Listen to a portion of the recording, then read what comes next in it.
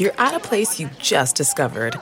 And being an American Express Platinum card member with global dining access by Resy helped you score tickets to quite the dining experience. Oh, okay, chef. You're looking at something you've never seen before, much less tasted. After your first bite, you say nothing because you're speechless.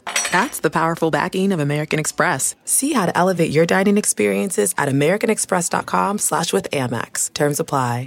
Angie's List is now Angie, and we've heard a lot of theories about why. I thought it was an eco move. Fewer words, less paper. No, it was so you could say it faster. No, it's to be more iconic. Must be a tech thing. But those aren't quite right. It's because now you can compare upfront prices, book a service instantly, and even get your project handled from start to finish. Sounds easy. It is, and it makes us so much more than just a list. Get started at Angie.com. That's ANGI, or download the app today. Welcome to the Nerdist Podcast number 859. This episode brought to you by Squarespace. Whether you need any kind of portfolio or digital presence that is not basic social media, if you want a store to sell your products or services, or a blog, you just need more than 140 characters. And you don't want to put it on Facebook because you just get a lot of really weird, irrational comments in your threads there. So you want to make your own blog, sure. Squarespace gives you everything you need to make your next move into the reality of your own digital domain, including a free domain. Not to mention with Squarespace's beautifully designed templates and customizable features, a website is a very simple and intuitive process as long as you're using Squarespace. So just add and arrange your content with a click of a mouse. Start your free trial today. Squarespace.com, enter the offer code NERDIST to get 10% off your first purchase, plus that free domain with a purchase of an annual plan. Let's talk about the Nerdist Community Corkboard. These are goings-on in your world. Well, first of all, I have to mention that the ID10T Festival is fully happening. This is June 24 and 25. It's going to be happening in Mountain View, California, and Silicon Valley. I'm talking about bands like Weezer, OK Go, Car Seat Headrest, The Mowglis, Girl Talk, TV on the Radio, Crystal Castles. More bands being added as we speak. I'm talking about a comedy tent. So you got your Garfunkel and Oates, your Brian Posehn, your Michael Che, your Yasser Lester, your Dimitri Martin, your April Richardson, and a handful more comics being added as well. And speaking of comics, not the comedian parts, but the comics, the centerpiece of ID10T is a Comic-Con. Because I've been to so many festivals, I performed at so many festivals, and I always felt like, I wish the booths had more stuff, the exhibitor booths had more stuff that was relevant to my interests. So that was the seed of the idea of, can we have stuff going on at all times that is kind of in the vein of stuff that I'm like, and probably stuff that you like if you listen to this podcast. But no matter what, there's something going on at any given minute that hopefully will be fun and engaging to you. Go to id10tfest.com. That's ID the number 10tfest.com. and get tickets because they're selling. There you go. There's also an EDM tent for the kids. Let's see what else is on the Nerdist Community Corkboard. Oh, this weekend, March 18 and 19, the Natural History Museum in Los Angeles is LA Nature Fest. It's going to have over 30 exhibitor booths, scientists and nature experts to answer questions, live animal presentations, nature walks, gardening tips, arts and crafts, and a whole lot more. It's going to be fun and educational for your entire family. LA Nature Fest is free with a general admission ticket. More info can be found at nhm.org. Mark Karen writes, hey, I'd like to post a note recommending a good friend of mine's first novel. Well, you have done that. It's called Heroes Road by Chuck Rogers. A sword and sorcery tale in the battle of man versus orc. Disgraced, destitute, and dishonorably discharged. Cole, Apmath, and Snorri Yaroslav are soldiers without our cause. When a mysterious sorcerer makes them an offer they can't afford to refuse, they set out on an adventure that will take them around the known world, and one that will determine the world's fate. Available on Amazon Kindle for a mere $5.99. This episode is Danny Boyle, who's awesome. Oh my God. The guy, listen, not only has he made some of my favorite movies and probably some of your favorite movies, they're all so vastly different, yet you still see, like, oh yeah, I can see how the same guy made all these incredible different movies. I mean, Trainspotting, Shallow Grave, 28 Days Later, Slumdog Millionaire, 127 Hours. Steve Jobs. And now Trainspotting 2, which is actually in theaters this Friday, March 17th. And he's like this nicest... He was so cool. I had no idea. You never know. You know, maybe some directors, it's like, oh, when they're on a set, then they can really open up. But, you know, when they're on a one-on-one play. But he was fantastic. Like, legit a guy that you would want to go have a coffee with. I say coffee, maybe you want beer or ale. I don't know. But he's definitely he's a good hang, Danny Boyle. And it was a real honor and real fun to talk to him. So, yeah, Danny Boyle on this episode of the Nerds Podcast, which also sponsored by Stamps.com. I hope Stamps.com never stops sponsoring the Nerds Podcast, but of course, if everyone in the world used Stamps.com, I guess they probably would. So, but you know what? It's a risk I'm going to have to take. Stamps.com saves you time and money. You can use that time to grow your business mail any letter package, just using the computer and a printer, and then the mail carrier picks it up. No more hassle to the post office. No more waiting in line, dropping all your packages, waiting while someone mails like 42 different size packages, and they've never been in a post office before, and you're like 40 people deep, and it's almost 5 o'clock, and the traffic's going to be terrible, and it's raining outside, and it just everything. Have I painted the grim picture? Stay in your house and use Stamps.com 24/7. It is available to you 24 hours a day, 7 days a week. If there were 8 days a week, it'd be available then too. It's convenient, easy, and flexible. All the services of the U.S. Post Office right at your fingertips. They're going to send you a digital scale. You know, you're going to get that in the 4-week trial plus postage. Go to Stamps.com, click the microphone at the top of the homepage, and type in Nerdist. That's Stamps.com under the promo code Nerdist. Stamps.com. Never go to the post office again. All right, here's the Nerdist Podcast number 859 with Mr. Danny Boyle. Now entering Nerdist.com.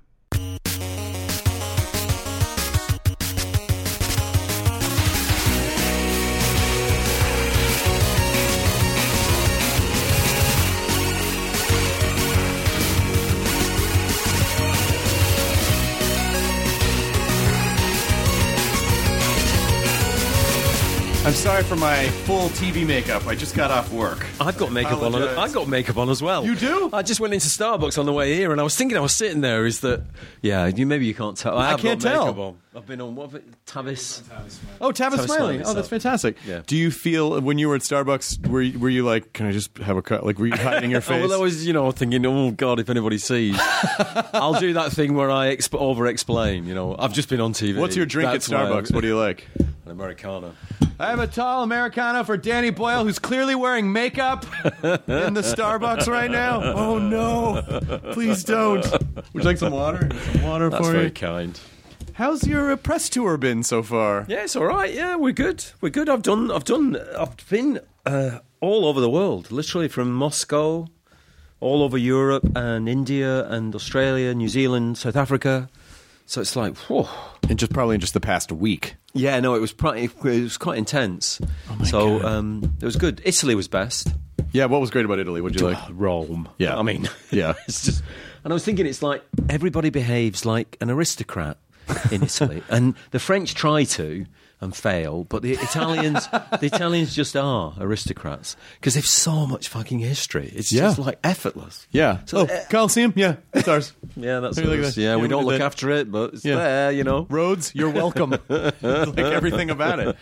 But have you ever thought, like, maybe I'll just make a movie set in Rome so I can just go spend 6 months in Rome? Well, funnily enough, funny you should say that. Interesting. We are making our next. It's actually a television thing for FX, but it's half set in Rome, half in London, just outside London. What is it? It's about the Gettys. Oh my gosh! Do you remember the Getty story? Which Getty story are you talking about? So the grandson who was kidnapped in Rome. Yeah, he was 15, and he was kidnapped in Rome. And his grandfather, who lived in England, John Paul Getty, he was the richest man. Not just the richest man in the world. They think he was the richest man in history, equivalent-wise, to everyone else around him. Refused to pay the ransom because he suspected that the kid had organised it himself. Oh. Was a chip off the old block, was a bit of a businessman. And it turned out he had. Wow. But what happened when he declined to pay the ransom, some of the guys who'd helped the kid stage the kidnap, so it looked like a kidnap. One of them without telling anyone, sold the contract for the kidnapping onto the real mafia. So the kid went from being a kind of like producer and star of his own movie to being the real victim. And they cut his ear off. Oh, my God. And they sent it in the post with the message that this is your grandson. You'll pay the ransom now or we'll send the rest of him by post. And he did pay the ransom. And they invested the money that the ransom that he paid in a port in Italy, through which they began the cocaine trade into Europe. And now 80% of Europe's cocaine comes through that port. Well, I mean, that's just industrious right there. I mean, that is really... It's just like, you just think, you read this stuff and you think, that can't be. That can't be That real. surely isn't. It's all true, apparently. Yeah. So when you're making a story like this, that where people know, like where the information is readily available, like, well, here's what happened. Yeah. How are you approaching this? And because I feel like people are so crazy about having things spoiled for them anymore that I wonder how that affects when you're doing, like a true story where someone we know how this turned out. So, what are you doing along the way when you're kind of mapping that out? I think you depend on amnesia, really. I think, and I really think people have amnesia when they go. We were just talking outside about trailers. I think I get amnesia about. I see everything as you do these days. Everything's in the trailer. Yeah. But it doesn't spoil the film for me because I go in and I kind of like, I'm still shocked at a moment I've seen twice already. Yeah. Because you're complicit in forgetting what you know, I think. And I think that's true of true stories as well. You still fear that he'll die, even though you know he won't die because he's still alive. He was interviewed last week. And he was talking about how he got involved with the project. All that kind of stuff. So, But also your style is so visual that I feel like, as a director, people go, oh, well, if Danny Boyle's take on this is probably... doesn't matter if I know what the thing is. I know that it's going to be this kind of visual exploration of this story. And maybe that's, that has a lot to do with just what you've established. Yeah, you hope that the kind of like the way you present it is dynamic enough that you can kind of voluntarily gain amnesia because you kind of just get caught up in the experience and don't want to know the outcome. Don't want to be conscious of the outcome until you find it, really, until it's there. Like we did that 127 Hours, which is about the guy who cut his arm off, and everybody knows that. It's well documented. He goes around giving Microsoft lectures about it, right? To Microsoft executives, telling them about his whole experience. He's written a book about it. But you still hope that in Franco's performance that you're going to get caught up in and think, what's he going to do? He's not going to cut his arm off, is he? No, he can't. No, what? Yeah, but this he is does. what happened. But this is what happened. That's the amnesia, I think. So, I mean, you must have worked pretty closely with him when you were working on the film. The guy who Aaron Ralston, yes, he was involved.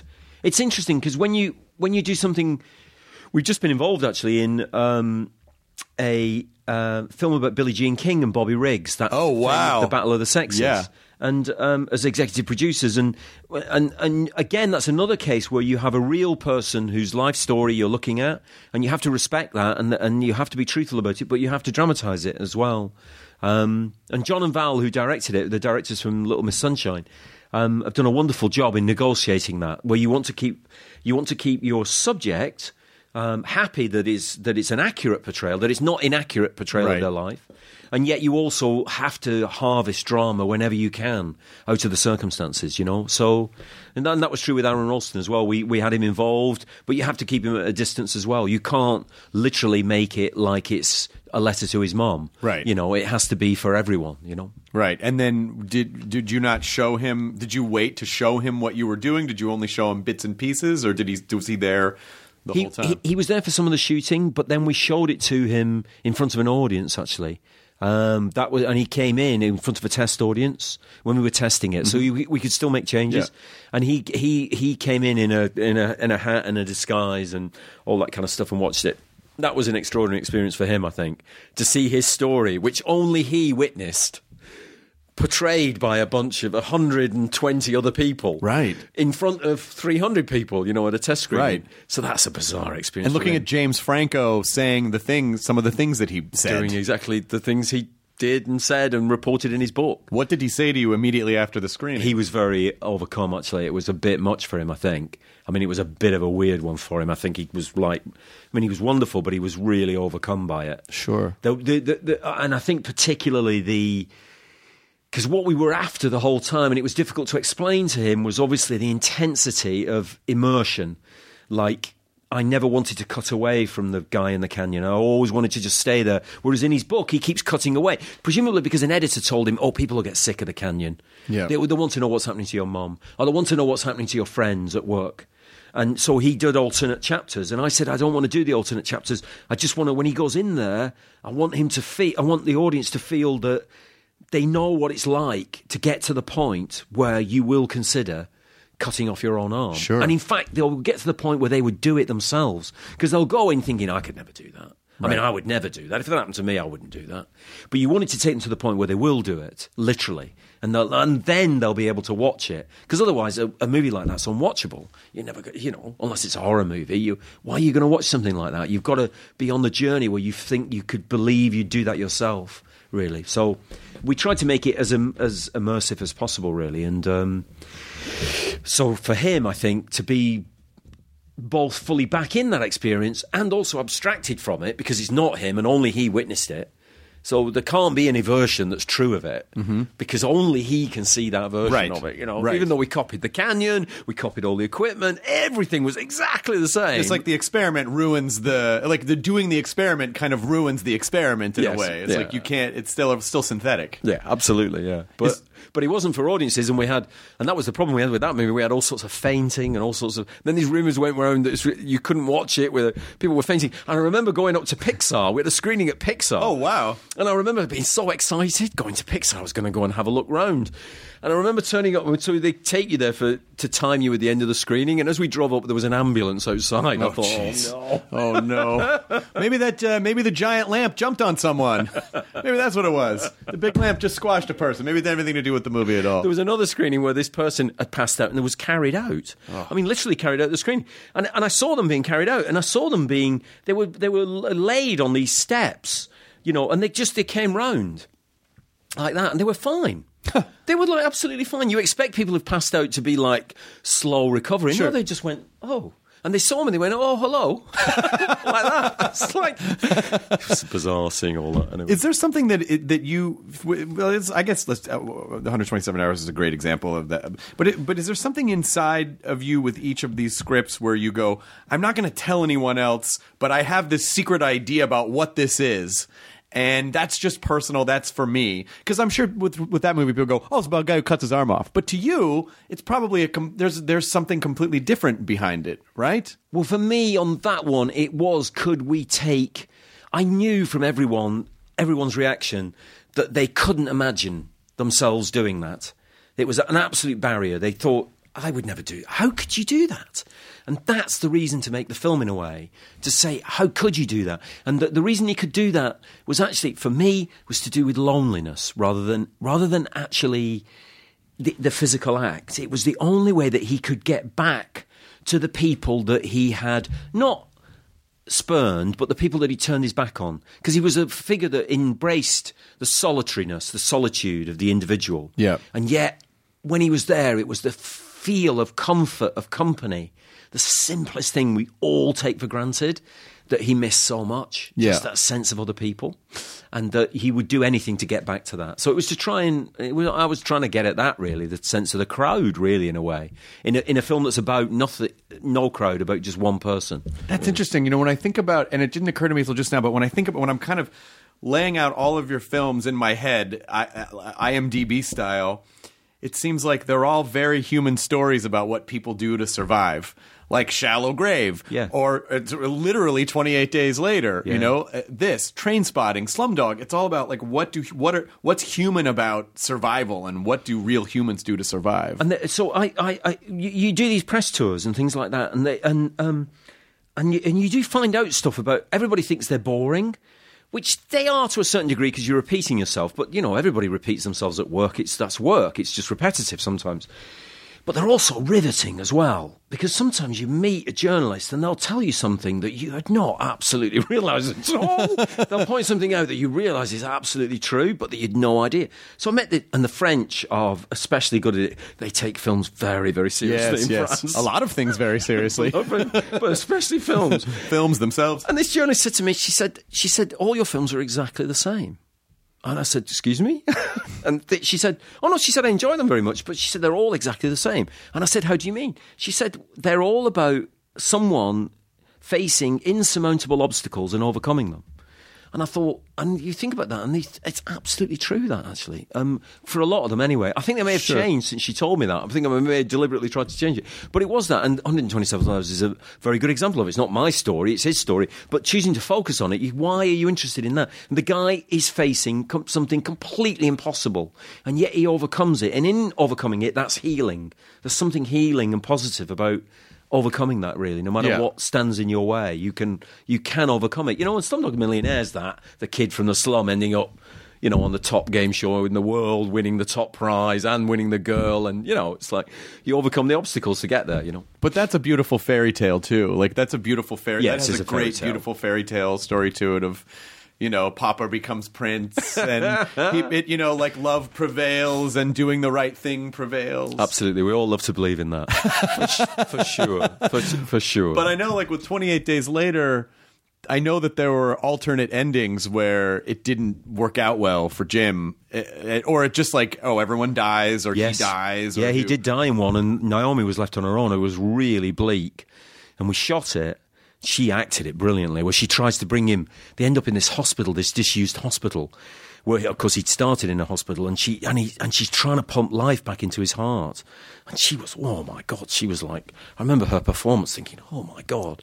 And then she wandered off on her own with the other girl out into the world on their own, and he died. But yeah, we went with hope, really, on that one. We went with a slightly happier ending. But I think they released multiple endings in the States, because the guy who was releasing it, Peter Rice, I think he was very smart. He released it with one ending, and then he said, here's a different ending. And people went again, because it did a surprisingly big gross. Yeah. So it did rather well. Well, you know, particularly in that genre of film, there are so many, you know, horror films for most people are like, yeah, you can make them for cheap, and every once in a while one will make a shit ton of money. But when you see a really good one, and, you know, 28 Days Later is like, that is in the pantheon of great horror movies.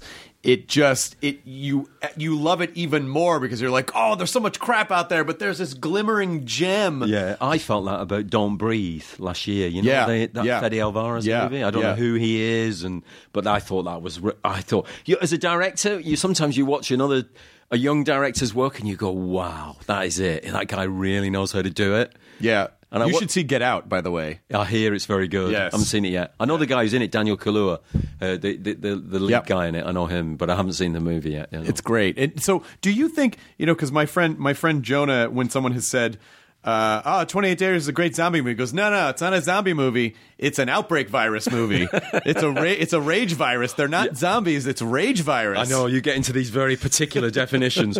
And when you're making them, there are all these rules. You have to set yourself rules, and then you have to keep to them, because they have to be able to behave. You know, your creatures, or you're infected, or you're zombies, or whatever you're going to call them, you're enraged, or whatever they are.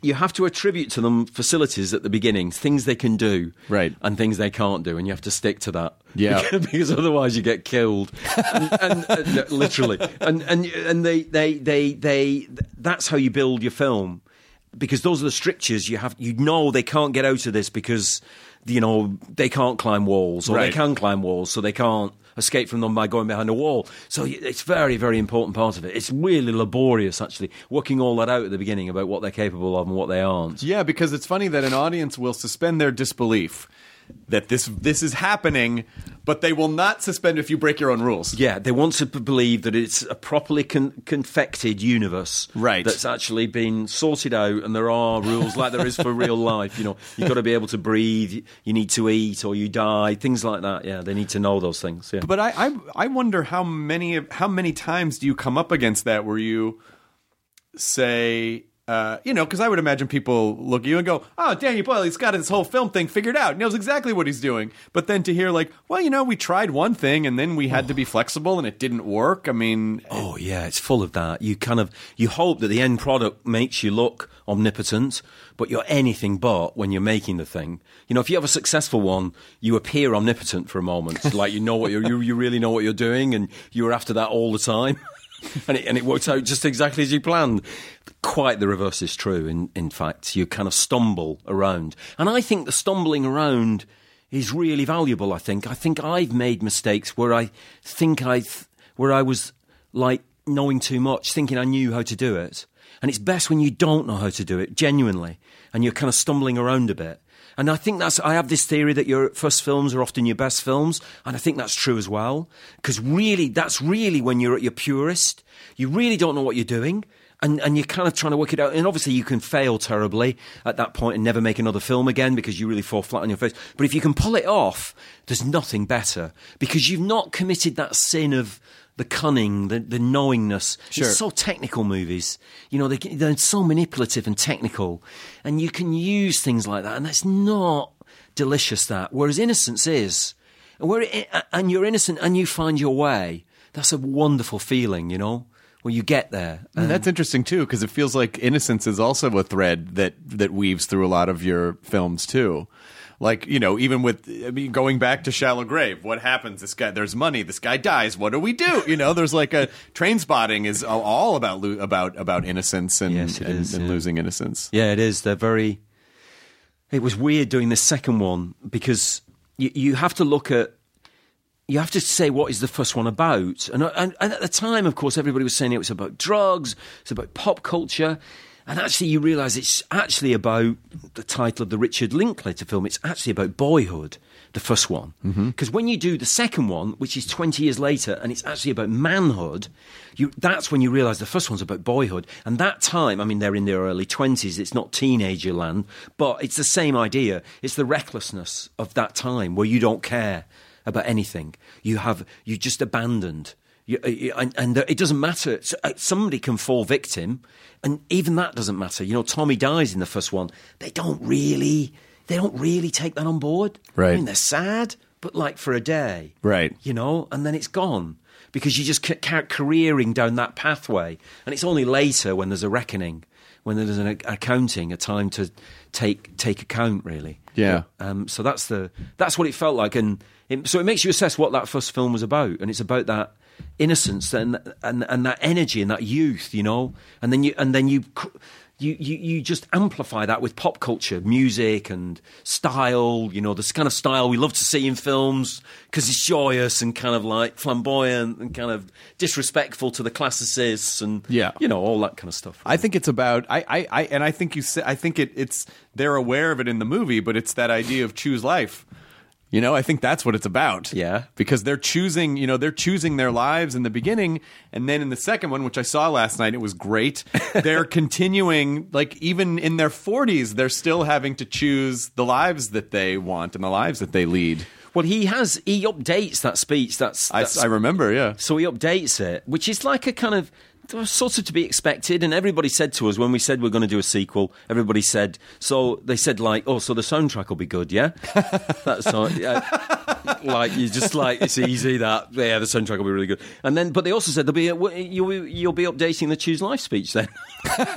And you go, well, yeah, we were thinking of it, so you do. But I loved what he did in the writing of it because he updates it, yes, and which is entertaining, but about 3/4 of the way through it, Ewan McGregor says it becomes more confessional, and it hasn't got that sarcastic mocking of the choices that are available to people, which he begins with, which is easy when you're a youth, to have that kind of sneer about what's on offer to you, right? And what we all start choosing, but it becomes about his own disappointment, really, in his choices, in what he's in. And he hasn't become the person that he wanted to become, really.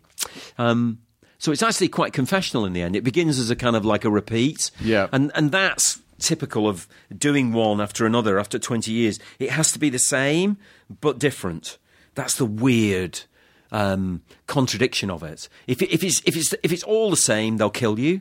And if it's all different, they'll kill you as well. So it's got to be the same and different at the same time. So there you go. No, there's no. You know what the point is? There's just no winning ever. There's always going to be something. How come you didn't? Oh fuck, I don't know. No, you make a movie. But I, one of the things that is I actually found myself getting kind of emotional about was just the way the kind of the flashbacks of the first movie are so beautifully woven in the way that they're not traditional. It's like, oh, the screen doesn't get wavy, it's just like, but it's just woven into the story. And I mean, I looked at Ewan McGregor and Johnny Lee Miller and I go, well, those guys still look fucking great. But then when you see the footage from the original movie, and you're like, they look like 12-year-olds in the original. 12, don't they? It's crazy. But that idea of, when they were so young and carefree, and even though they were making poor choices, and then now it just feels like all they have are cares. Yes. All they have is the world weighed down them. And what happened in life, you're just like all of a sudden you're just here. So movies are time. And they, as an art form, there is nothing can deal with time like movies deal with time. So that you can, because what happens is when we have a favourite film, if it's like Titanic, you see Leo and Kate, you have that image of them. And it's frozen, absolutely frozen in time. And it just is in your brain. You'll take it to your grave, that image. Even though you've seen Leo and Kate in other movies. Sure. But if James Cameron goes back and updates that movie somehow, he didn't die or whatever, if he updates it, that power of unlocking time, because it freezes time and then you can unlock it in movies as well, which is what you try to do here by those cutbacks you're talking about to the way they were before. It's brutal for actors, absolutely brutal for them. But it returns them to us because that's what happens to all of us, of course. Yeah. And it happens to our idols, our heroes, our immortalised, because we immortalise people on the screen, really, in a way. Yeah. And movies are extraordinary for that. And that I remember Fincher said something about this. I was remembering reading about him saying about that movies are just about extending time or slowing it. That's all movies do. And it's true in editing. When you go in editing, that's all you're doing. You're just extending time or slowing it down or speeding it up or compressing it or making it vanish. Just make time vanish. It's just literally on your day-to-day work in editing. That's literally what you do. And then you have this other thing in cinema, which is that the audience, and this is unique as well, they come in and they give you, they even pay you, and they give you 2 hours of their time. There you go. I'm not going to do anything else for 2 hours. There. And that compact so movies are time, really. So they literally are. It is the art form of time, really. But are you ever weighed down by the infinite possibilities? I mean, it's, to me, the scariest thing that I imagine about being a director is, okay, we're going to shoot all this stuff. I know what the story is, but now here are a near infinite number of ways that I can present this story. And how do I know which one is the right way to present it? Yeah, well, the good thing is that you have, because you've got limited money and limited time, you can't even really consider like that. You're already I mean, it's why restrictions are really important to you. Mm-hmm. Why being boxed in is really important, because they restrict your field of vision straight away. You have to kind of cut your cloth straight away. And I like that as well, because you can sometimes bounce out of those boxes, but it's defined for you. Whereas infinite choices, it's like the most powerful person in the world can do anything, but they don't know what to do because they can literally do anything. Right. So with our movies, we tend to take less money than we could take more money, and that opens up choices that you've got to you, but it doesn't make you freer, I don't think. Right. Oh, of course, because then it almost feels like a fish in a bowl. Like if you give a fish a giant thing, it's going to get bigger, and if it's going to fit to whatever size, so it's not going to help you necessarily to blow through more money if you don't need to. That's what we made this film, The Beach, and we took lots of money for that movie. That was the biggest movie that we've made budget-wise, and it didn't really suit me. It felt like. It's huge. It becomes a huge oil tanker that is full of incredible riches. It's packed full of skill and incredible talents, but you can't move it. It takes you a day to turn it round. It's like unbelievable trying to move it round. Whereas when you're lighter weight, you can you've got more flexibility, really. I'm sure the studios appreciate that you want to take less money for the movies, but it does seem like a tremendous responsibility. And the more money you take on, the more people want to get involved, the more... Well, you would, wouldn't you, if you gave somebody $100 million? Sure. So we bandy these terms around, like $100 million. Yeah, it cost $150 million. And you start not realising what that means, but that's like a small nation's gross annual products or something, right. You know, it's right. like it's incredible amounts of money, yeah. And of course people are going to want to have it, they're going to want to know what's happening to it, whereas in fact movies don't know what they're doing, generally speaking, otherwise there wouldn't ever be any unsuccessful ones, right? They'd all be perfect, right? Which would be a really boring world as well. But people, if you've invested a lot of money, they want to know it's in good hands and they want to know what's going on. And a lot of the time you don't really know what's going on. You can bullshit people, and kind of sell them something and tell them and give the impression you know what you're doing, but it's a mystery really about where you emerge at the end. What comes out at the end is not like this one, the Trainspotting sequel. I remember watching it after we'd been editing for about a month, and I remember watching it, and it wasn't. There were all these children running around in it. Every scene had all these children, or images of children, or imaginary children. There's 2 imaginary children in it as well. And I thought, well, and I'd cast all these children. I'd cast them, I'd searched for them, I'd directed them on the day and done all that. And yet, when you accumulate in a film, it kind of became about where were the fathers, you know? And that's one of the things it's about, really, in a way, how poor they are as fathers. Because, like literally 3 of them are fathers, and how poor they are as fathers. In the 20 years that's happened. And yet we never really talked about that on the set. We talked about time passing and things like that, but we never really talked about manhood. Not really. Right. It's a mystery that sort of emerges at the end of the film. If it's working well, you know, there's part of that brew that's not quite predictable, really, in a way that... But if somebody gives you $150 million, they want to know exactly what's going to come out at the end, you know, and understandably. Do you think they ultimately grew up by the end of the second movie? Or do you... I mean, I don't want to spoil anything obviously for people who haven't seen it yet, but it sort of feels to me like, they kind of just go back to the... You know, like they don't... like maybe they're just in this endless loop. Well... You can read it. There's sort of a couple of ambiguous images where you could read it either way, really. Yeah. I mean, the final image, which is of Renton, you could read either way. Right. Definitely. There is some progress made in atonement or acknowledgement, some kind of self-consciousness. There's this little, so it's not without. If you're hopefully inclined, if you're inclined towards hope, you'll find stuff in there, yeah. Well, that's interesting because do you feel like it's better for the audience to kind of make their own decisions about what they think is going on, or do you like to be understood? Do you like your message to be understood? Well, you start off like that. You definitely think, this'll show them. They'll know exactly. The truth is, you learn quite quickly that actually people do read things differently, and you can't control. I mean. I remember when we made 28 Days Later about social rage, because there were lots of incidents in Britain of completely unacceptable and very extreme social rage, like people beating each other up over accidents in car accidents and things like that. Really terrible things happening like that. But when we were filming. So that's what we set out to make, and we set everything up, and it was going to be about that, and those were all our reference points, all our photographs were about this, and that was the kind of metaphor it was for. And then while we were filming, 9/11 happened, and the film became much more about the vulnerability of cities. But you watch the film, and I'm sure that's one of the reasons that it worked in America. It was because it came out quite quickly after 9/11, and it was one of the first films that looked at how vulnerable cities were, that they could just vanish in front of your eyes, and you would be left feeling very vulnerable and scared.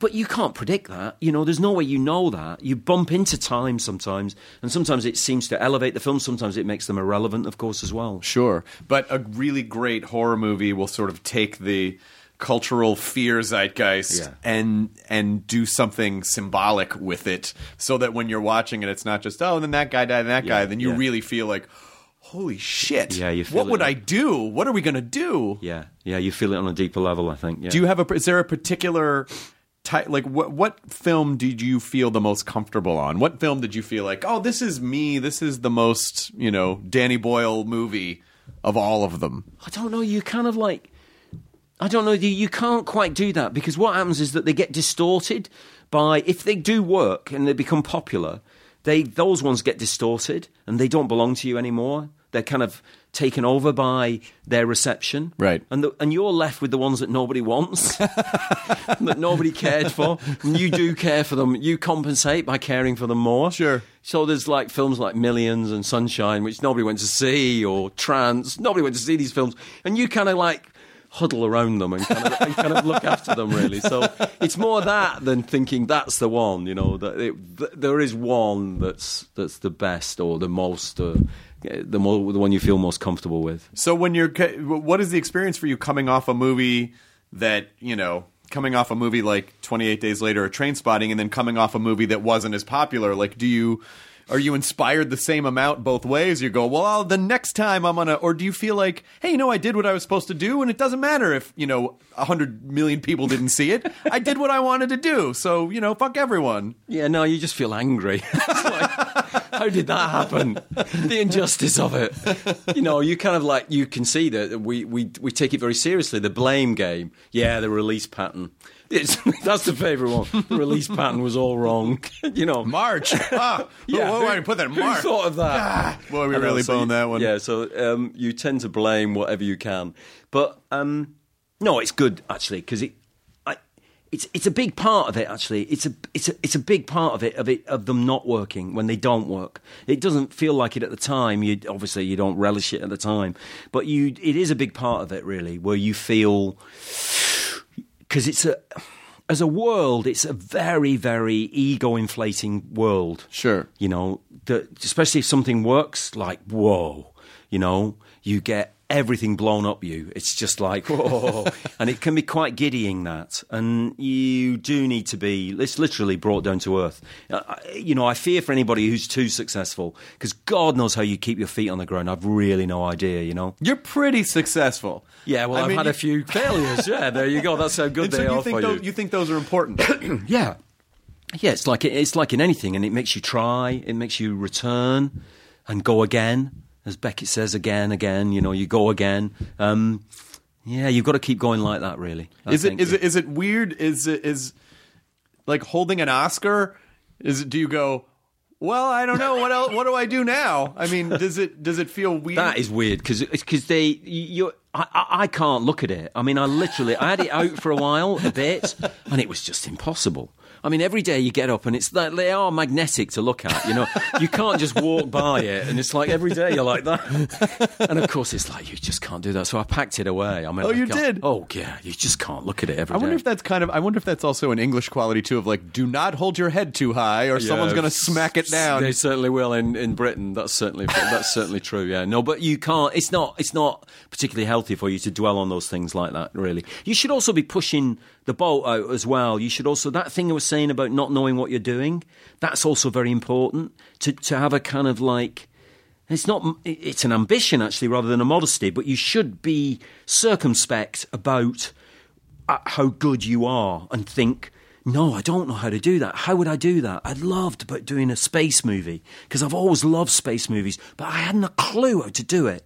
And I remember reading, I remember these directors saying, once you do one, you'd never do another unless you have to for commercial reasons, like a sequel or something like that, a franchise. You make one space movie and that's it, and it's true. Why is that? Well, it kills you. The simplest thing in the world, like gravity, which we all suffer and all take for granted. How you make a film where there's no gravity, I mean, I can't tell you what that is like. The effort involved. Every time I watch a space movie, I think, that is brilliant, mate. Whoever you are, you made this movie, and I don't care that people don't like it. It's brilliant, because just to achieve that in itself is so difficult. And it's... Anyway, so, So I didn't know how to make that, and I found out. and it was hard, and nobody liked the film either. So at the time, they all like it now. Lots of people talk about it now. It's a film that gets lots of affection now, but at the time, nobody went to see it because it released in March. Actually, that was March. Yeah, no, it was the release patterns. It was the release patterns. But it is kind of funny how sometimes a film can just maybe not hit at the right time, and then years later people go, wait a minute, this makes a lot of sense now. Where did that go? I know. But you've also those are specialists as well. Those people that you tend to meet who are saying those things. Those are people like us who are interested. Right. We're interested in it. The public wave of films is something that you are susceptible to. That wave of the public interest, what they're interested in. And again, we say it's too influenced by PR campaigns or money or big studios buy it, but it's not true. That I think. There is a wave of interest that the public have, and you are at the mercy of it, and you should be. You should not be exempt from that. Really, it's healthy. Really, that in a way. Yeah, it's baffling as well. You can't predict it, and it'd be terrible if you could. Absolutely predict it, but you can't. It keeps everybody on their toes, I think. Is there a type of movie that you still feel like? But someday I'm going to do that. Like, do you have something in the back of your head that you feel like you haven't either been ready for, either, you feel like, I need to get to a certain level before I can do this, or a skill level, or, is there one thing that's way off in your head still? Oh, yeah, a musical.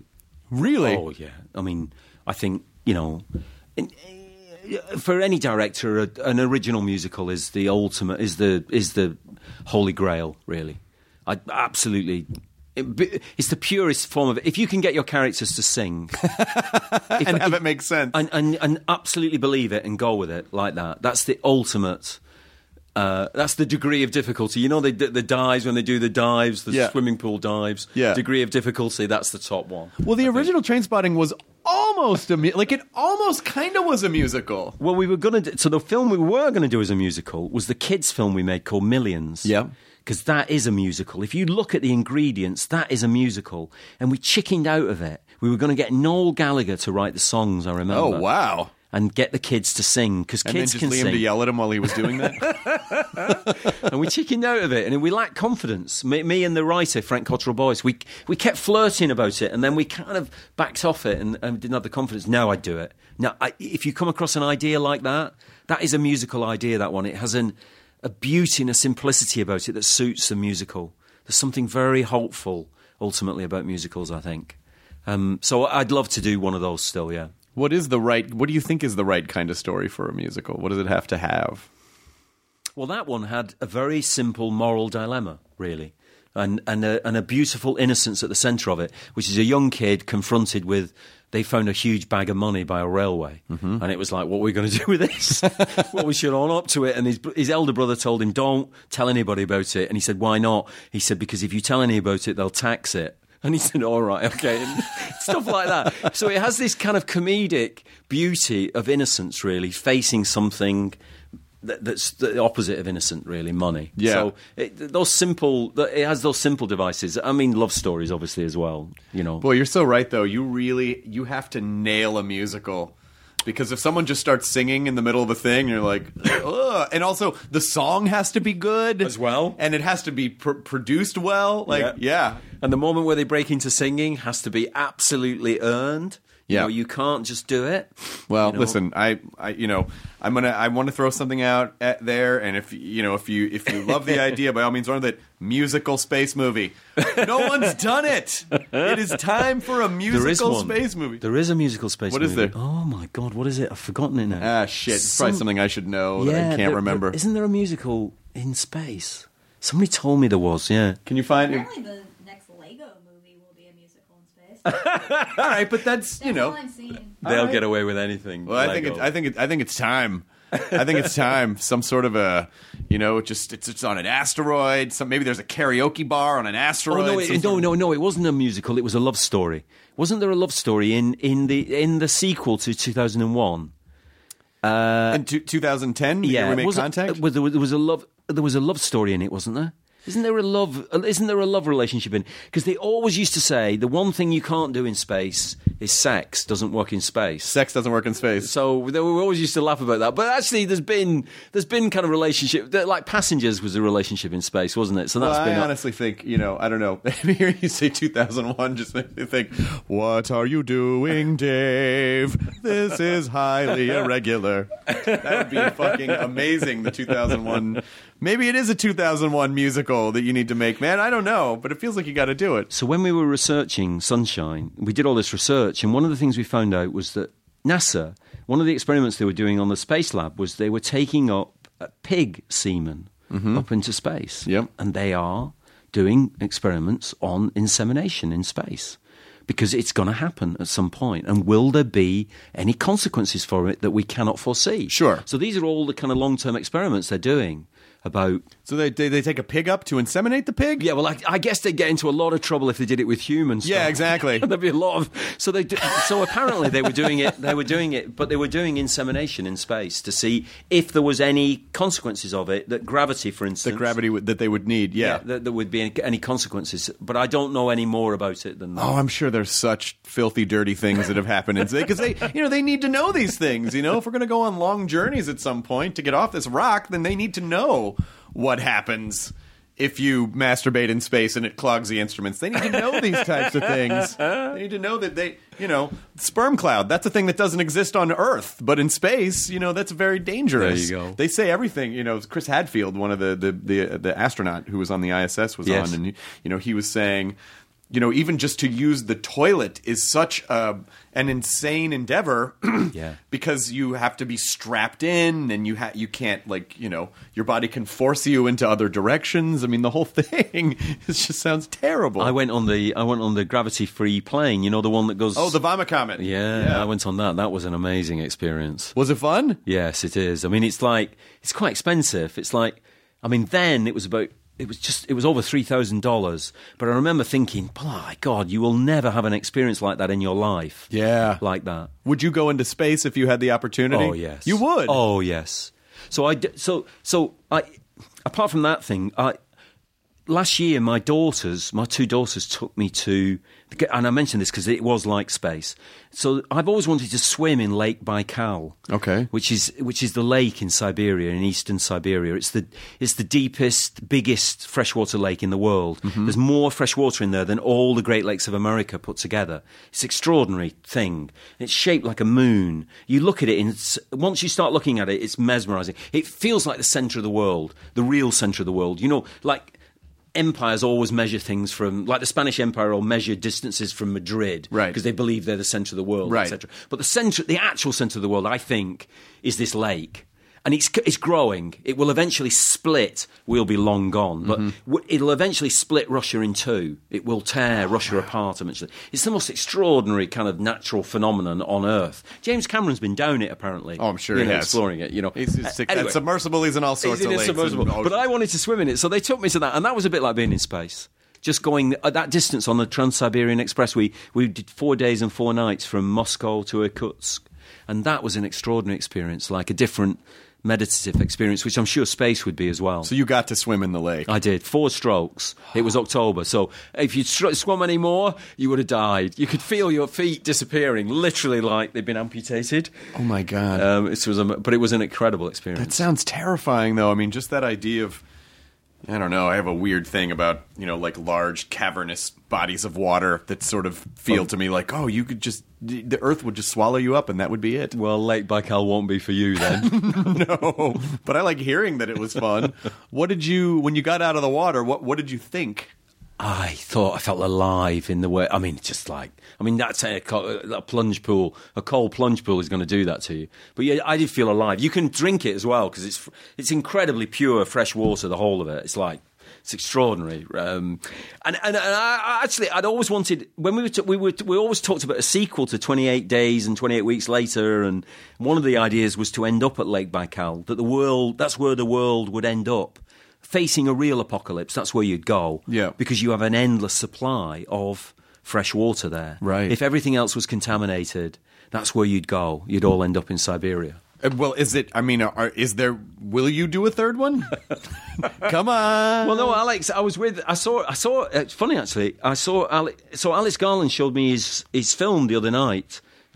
He's been making this film Annihilation. It's very good. Some of it, really good.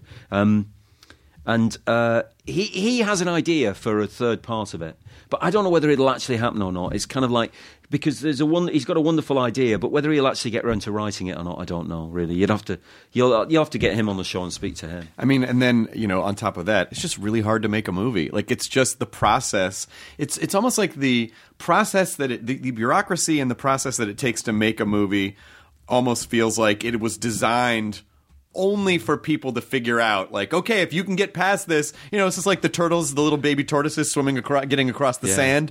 If you can get across the sand and not get eaten by a seagull, then you deserved to have this happen.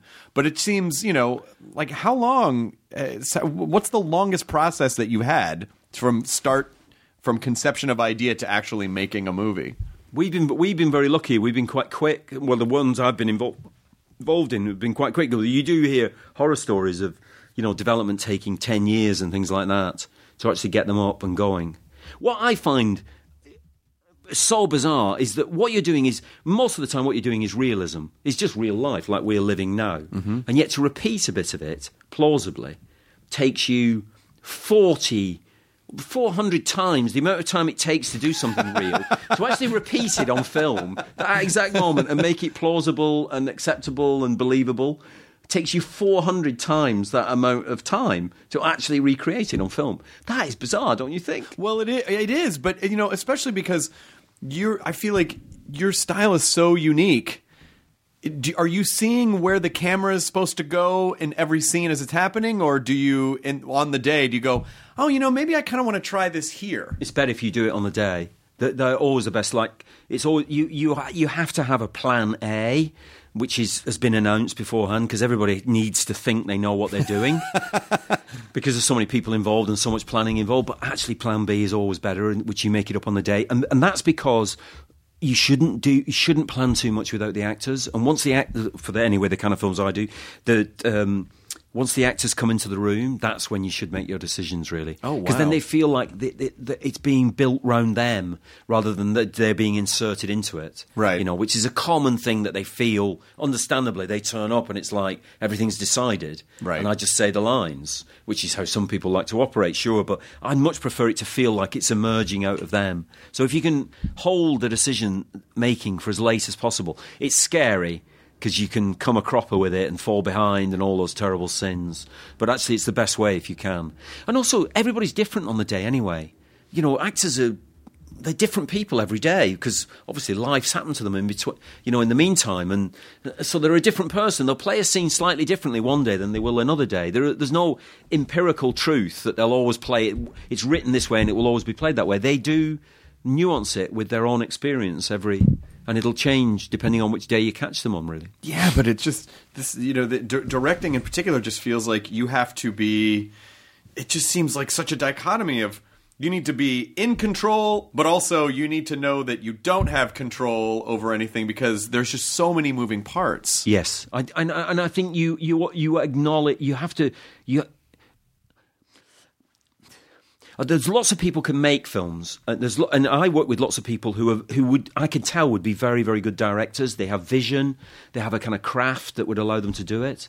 But they don't want that responsibility. They genuinely don't want the responsibility of making the decision. Because sometimes you have to make decisions and they're not necessarily the correct one, but they are the one that'll work for the day, that'll work on that day. It's very practical business in a way. You've got to kind of just get through the day and get everybody on board through the day as well, in a way. And a lot of people just don't want that kind of responsibility, really. But you are the leader, and they want you to be the leader. Even if you're making the occasional bad decision, they prefer that to indecision. Right. What they hate is indecision. Right. And also, as long as you're making it and they're not responsible for it's fine.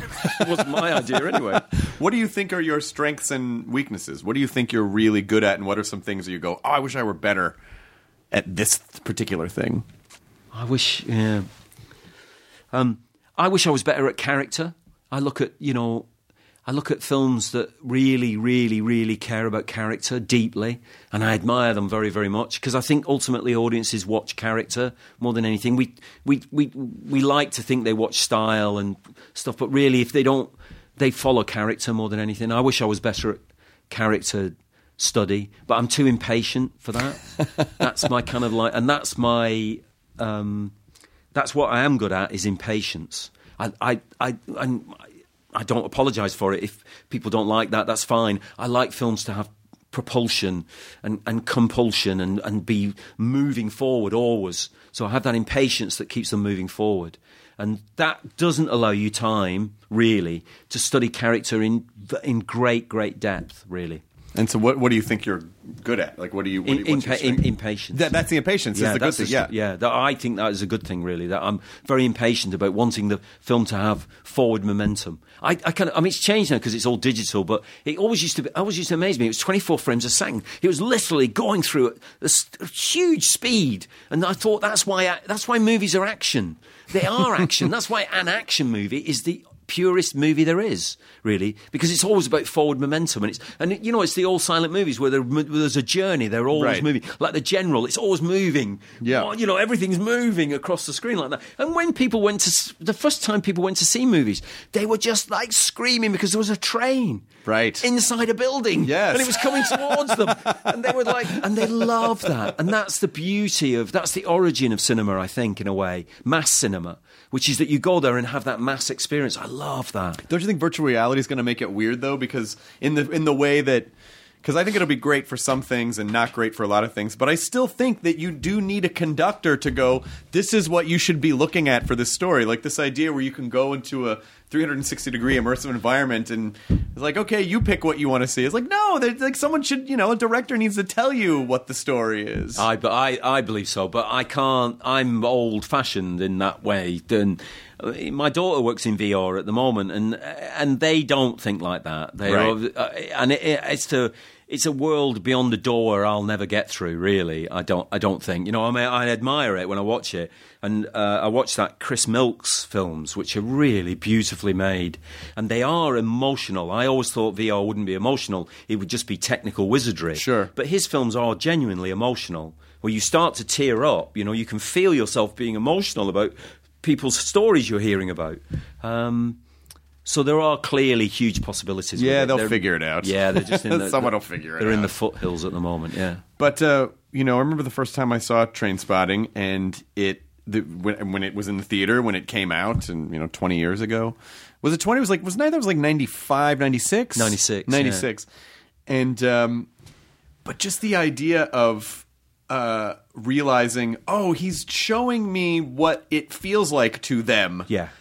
And that was such a unique way, rather than, having the characters tell you, this is what this feels like. Yeah. But to see them get absorbed in the carpet, or to see, like, going into a toilet, and he's diving in this beautiful, it's romanticized, like, kind of from their point of view, romanticizing all these really awful, gritty things. Yes. Was that sort of the driving MO for that movie, or was that just, did you see those as style choices when you were making them? There was such kind of there's such moral high ground that's normally expressed about any kind of drug use in culture. Well, certainly in film, that it was to deliberately contradict that, and to say, and to ask the question. Not why do people use drugs, but what is it like for people? Why are they using drugs like that? And it was to try and... The problem is, characters that Irving Welsh has in his books are normally looked at really as victims, really. They're looked at from a distance rather than... And they're judged. And they're normally judged either in one or two ways, as a victim or as evil, and depending on your perspective. And it was to try and eschew that perspective, and actually those perspectives, and take it from the perspective inside. And at the time of the first film, there was a huge use throughout Britain of ecstasy. Ecstasy had exploded across Britain. And if anything, if you're going to say the first film's about drug use, it's not really. But if you're going to say that, it's more about, the energy of the film is more akin to ecstasy than heroin, heroin is a very dull drug to watch being used, because nothing happens, really. People just really doze off, in the corner of the room for 8 hours, 10 hours. There's very, very little happens with it. So it was more that... It was more the energy of the drug of the day, really, ecstasy. And it was to try and see it from the perspective of the users, really. And that they, as they said in the film, we're not stupid. We do it because we get something from it, really. It was that very simple perspective, which was not permissible, really, in the cinema. Right. Generally speaking, certainly not in a mainstream film, and of course it should be, because it's not going to lead to more drug use, because you can see in the film, if you look at the whole film, there's some terrible things happen, to some of the people in the film, and so it's just going to give people more knowledge, and you must always believe in more access to knowledge and experience, and culture is part of giving you those tools to access more knowledge and more experience. Yeah, I mean, I don't think the movie in any way made it seem glamorous, particularly because it's juxtaposed with these really tragic things happening, or even just the shit flying everywhere. It's just like seeing the real, like the sort of gritty reality of like this is what their daytime lives are like. Yes, yeah, and there's a scene in the new movie where Spud, Renton saves Spud. He's trying to commit suicide, actually, and it's a terrible scene in a way. It's almost unwatchable what is happening to him at one point with a bag on his head and stuff like that.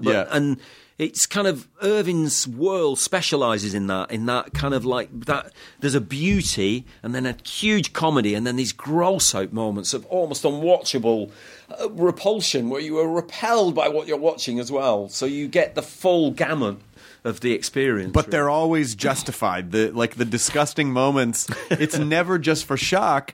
I mean, it is shocking, but it never feels it's always for a reason. It's always... Yeah. Do you think that's part of your job is to... I mean, this is a dumb question. Yes, of course it is. But the idea that, you're just figuring out how to justify the craziest thing that you can show and still root it in some sort of a reality or give it a reason? No, you don't think like that because of these days, of course, you could do anything. You can do anything, really. But I mean story-wise, because, there's a version of another movie which is a crazy comedy, which is a guy shits in the bed and they throw the sheets and it gets everywhere and people are like, oh my god, that's crazy. In this movie, it's in Trainspotting, it's like horrifying, but it makes so much sense. It's like this is part of his character. This is what's happening. Yeah. This is what this is doing, and so it doesn't feel like he was just trying to gross everyone out. You root it through character, right? Yeah. You do root it through character, and you want to feel it through that character, really. And that's what I mean about waiting until the day when you make the decision, is that you do as much planning as you can with the actor who's responsible for that moment, and then if it's on the day only, then on the day you make your decisions about the scene on the day. So it feels like the actor should own it. You're not imposing it on them. You can impose gross out stuff on anybody. Sure. But if it comes out of the character, you'll have it'll feel like it's bred from the actor themselves, from their character. Right. Really. Did you have a premiere? Was there a big premiere for Trainspotting when it came out? The first one? Yeah. Yeah, there was one. We did one in Scotland. We did a simultaneous one. There's rival cities in Scotland, Glasgow and Edinburgh. Sure. Rival cities. There's a great rivalry between the two cities. And so we did simultaneous ones, of course. Very smart. You have to be very careful. You've got to make sure. So we did one, and then we raced across the motorway. So we opened one, and then raced across the motorway, and was there for the end of the other one. So nice. All that kind of stuff. So it's simultaneous. Yeah. Oh, I was just wondering if you had, because I remember when the first time I saw that movie, I thought, I haven't seen anything like this before. So just the experience of seeing it with, do you get excited knowing that you're about to show this to a group of people who have no idea what they're in store for, and then just kind of watching how they process it as it's happening? The one I do remember is after it played in Britain, it went to the Cannes Film Festival. And what happens in Cannes is that you present the film, the big night in Cannes, big premiere in Cannes, to the bourgeoisie of Cannes in the cinema, and you're in a kind of row in the middle, and as the film ends, you have to stand, and a spotlight comes on you, and you have to turn round and face the audience. And I remember turning round and facing that audience, and they were clapping like this, and I remember looking around and thinking, they look absolutely like they do not know what that was at all. It was like they looked baffled, completely baffled. Do you think they were, or do you think they were just being French? I don't know. I was about to say they were being polite, but they're not particularly polite, the French, necessarily. But they were baffled, I think. They were completely baffled by the experience, Yeah, I guess every, I mean, again, it's sort of like what you said earlier, but every person, every audience, they're going to bring their own baggage into a thing, which is why it's impossible to make something for everyone. It's like everyone is, they're going to bring in all their issues. They're going to see what they see. And so it's funny to sort of see how that doesn't affect just a person, but like culturally what things play differently in different countries and how they play in different countries. I know, yeah. I mean, it's... you can't... I mean, I suppose there are people who are very good at it. Pixar are very good at designing a film that can appeal to everyone. Sure. It seems to have an appeal to everyone, and that's an extraordinary skill. But I think... I would find that impossible, really. I don't even think about... You can't even really think about other people. You have to think... And I'm sure Pixar are like this. You have to think about the story and your interest in the story. And it may well be that that's completely out of kilter with everyone else, which is when you have a disaster. Like you've made something and nobody's interested in watching it. Absolutely no one wants to watch it. But you've had that obsession just the same, really. I suppose there are people who design it, not caring what they think themselves about it, trying to think, what do these people think about it? Sure. But I suppose the kind of stuff I do is that I'm obsessed. I go into a kind of frenzy of interest in a particular story and hope that it's shared with other people eventually, when it finally comes out. Sure. And then... is there a certain point in the process of making a film where you feel like, okay, I think we have it now, and is that at different points throughout the process for each movie? It's very weird. I remember when we shot the beginning of 28 Days Later, we did that, the beginning where he wanders around London and London's deserted. I remember we shot that a long time before we shot the rest of the movie, because we shot that at a time we could get London. It was like at where the sunrise was earliest and London was most likely to be deserted. So we shot that over a week at 4:30 every morning for a couple of hours before the traffic started. And when we'd shot that, we put a piece of music on it, the Godspeed You Black Emperor music that's on it. I remember when I saw that, and I remember thinking, that's good. That's good. What will the rest of it be like? But it's rare that you think that, where you achieve that at any point. No, it's kind of more left to the... Well, and that was different as well, because it was like a standalone opening sequence. You can judge it, really. Most of the time, sequences don't stand on their own. Like in the new movie, there is a great sequence where they sing a song at a loyalist club. Right. They sing a song about no more Catholics at this, which is very, very fun to see. And I remember thinking that should work, because Ewan and Johnny perform it brilliantly. I remember thinking that should work. But you've no idea, really, whether it will or not. You've no idea whether it'll survive in the end, because you might cut it.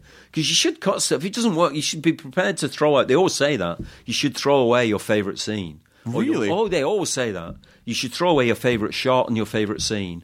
You should get rid of it, because you're being over affectionate, right? Because it's too personal to you. Yeah, because it's like not relevant to the story. Or you should be prepared to kill your babies, because if it's not relevant to the story, it should go. Really, right? That is tough especially when you spent 3 days shooting a scene. Yes, but you've got to be prepared to do that. And you literally killed a baby in Trainspotting. It was a literal. That scene is still haunts. It still haunts. So.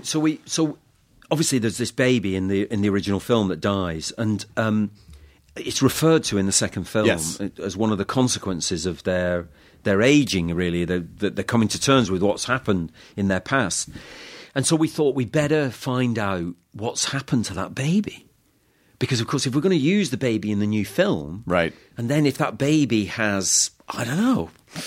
Right. You can't imagine what could have happened to that, because that baby will now be 22 years old. Right.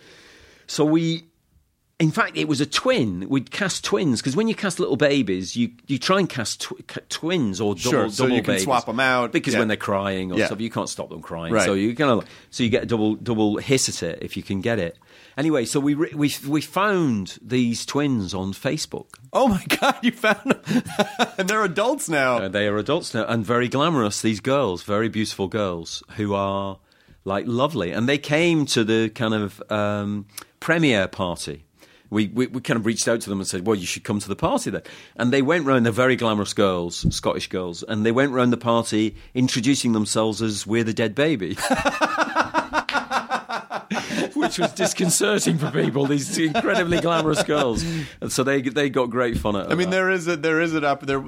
there was an opportunity to just have that baby as an adult on the ceiling. Like, is anyone going to get me down? What's happening? But it really, it tied so beautifully with the first one. And does it feel to you like this story is all wrapped up now? Does it feel, I mean, I'm sure when you first made Trainspotting, you probably never thought, I'm going to make another one of these. No, we didn't. And we should have done, because if you proper sequel stuff, you move straight away to make you bring out your next one quite quickly after Sure. that's the commercial thinking anyway. But we never even imagined that. What you hope is that you kind of like, the terror was that it would be bad, because then you would never be forgiven for Right. having returned to something that people had such affection for, and then you made a shit film. And that was the only pressure I ever felt, was sometimes I'd see the actors looking at me out of the corner of my eye, and I could tell what they were thinking. This better not be shit, Danny. They were literally thinking that. We love it, but it better not be shit. And so why? So what made you decide to go ahead and do it? Well, because we had a kind of, there's a personal element in it so we never wanted to call it Trainspotting. This is the weird thing, is that, and I know, obviously, part of my brain, the rational part of my brain, knows we're going to have to use the title Trainspotting somewhere in it, right? But John Hodge and I, the screenwriter, we had this insistence that we were going to call it something different, with nothing to do with Trainspotting. It was going to, in fact, it was going to be called The Least Unfamiliar, which is a terrible title, and we knew it was a terrible title, but we were defiantly saying it's got to be called that, because it may not be anything to do with the first film. We may never even refer to the first film. It's got to be its own thing. It's got to have its own identity. You mustn't judge it as a sequel straight away, which of course everybody does. Sure. So you cling on to that for as long as possible, and eventually you give in. And you have to give in and reference it, but you keep hold of it until you feel like it has an identity of its own. And that's really important to it, that it feels like it's its own thing. And it was a more personal element to do with the passing of time and age and manhood and the behaviour of men over time. It felt like that was the film that we were making, really, and that then you can stick a label on it that attaches it to the first one, because Sure. we'd worked out by then its relationship with the first one. Sure. So it's a weird process to describe that, but it was very important to us at the time. How have you changed since the first one? It's hard, isn't it? If you're lucky enough to be able to make a few films, you kind of learn stuff, and that's not necessarily a help. It really isn't. You'd think it would be, logically. I think there's an innocence, really, about the early ones that is more valuable to you than all the technical skills you pick up later. So you kind of hope... You hope you haven't learnt too much. You hope you don't learn yourself out of being interesting, really. I think. You hope you don't attain skills that actually stop you being interested. You become more perfect. Because you rely too much on those things, and you get... Yeah. It's so cunning film. It's so manipulative, and, it's so concocted, even in its most innocent state. So when it's in its least innocent state, it's massive concoction of, effects and tricks and things that you're using to... And yet there should be, at its heart, there should be something very, very simple, really, and heartbreaking, actually, about it. Because you were looking at ourselves up there, and we've decided, like in some ancient society, where we've decided to make figurines of the gods that are 40 feet high. Our gods are... ourselves. That's really what we've done, isn't it? We've got away with the god. We've done away with the gods, generally speaking, and we've made gods of ourselves. And we look at ourselves 40 feet high, and that has to be, there has to be a beauty and simplicity and something heartbreaking about that. Ultimately, when you watch Emma Stone in break down in La La Land, it's just like she's got like, whoa.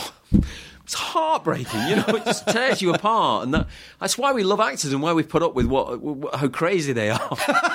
No, we do, don't we? Because they have that huge value for us of us seeing. It's a really important part of our culture, and not just our culture, of everything about us is to watch ourselves up on the screens, play out these stories, and to lose ourselves in them. It's really essential part of being a human being, I think, that storytelling thing, which you do through actors. Sure. But that idea of having to harness these like emotional tornadoes that are performers, and just figuring out like How can I just get them to fling out the right thing for this? They're worth it. You have to believe they're worth it in the end to put up with everything. Because I love them actually because you kind of it's expensive for them putting it out there. It's not emotionally expensive. Emotionally, I think it is. Yeah. And representing us, which they do. They're literally our representatives. Up there. Living out these things that we may never get to that state, but we wished we did, or we're glad we never got to that state. We want to see it experienced, and we don't have to go through it, but we see it experienced. It's very primordial, I think, really, in a way. It looks very skillful and very kind of like technical and all that kind of stuff, but its basic impact is very important to us, Yeah, and also, can you forget what you know? Yeah, this is such an interesting idea, which no one's ever said before. But this idea of forgetting what you know, I have a little card that's in front of my computer, and it says something like, I'm sure it's a famous quote, and I apologize if I'm not attributing it to anyone, but the quote is something like, discover your recipes and abandon them. Yeah. And how do you do that? How do you forget? Yes. Like, how do you forget? How do you abandon that each time? Especially because inherently, like you said, you're going to learn more each time. So how do you... And it's even going to be in your muscles. Even if it's not intellectual knowledge, it's still in your body. Yes, it's really tricky trying to... It's to prevent you thinking it's to prevent you thinking you know what you're doing. If you know what you're doing, what are you doing? If you just know what you're doing, what are you doing? It's just by rote. Whereas if you get the privilege of making a film, you should be literally on the limits of what you're capable of. And it should be kind of vibrating in front of you, almost out of your control, but still just within your control.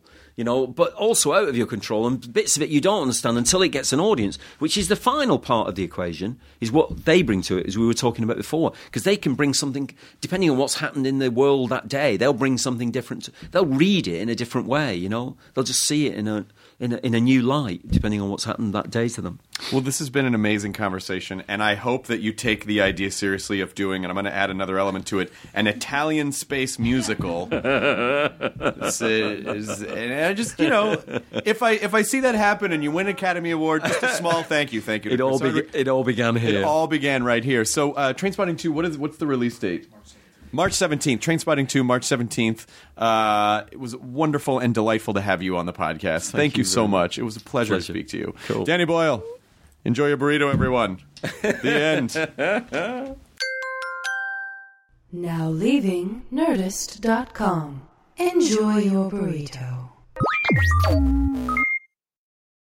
Hey, it's Guy Raz here, the host of How I Built This, a podcast that gives you a front row seat to how some of the biggest products were built and the innovators, entrepreneurs, and idealists behind them. Every week, I speak to someone new. Stories like Justin Wolverton's, a lawyer who just wanted a healthy alternative to ice cream, so he created Halo Top in his Cuisinart.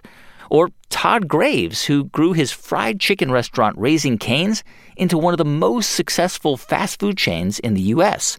All of these great conversations can help you learn how to think big, take risks, and navigate crises in life and work from people who've done all of that and more. Follow How I Built This on the Wondery app or wherever you get your podcasts. You can listen to How I Built This early and ad-free right now on Wondery Plus.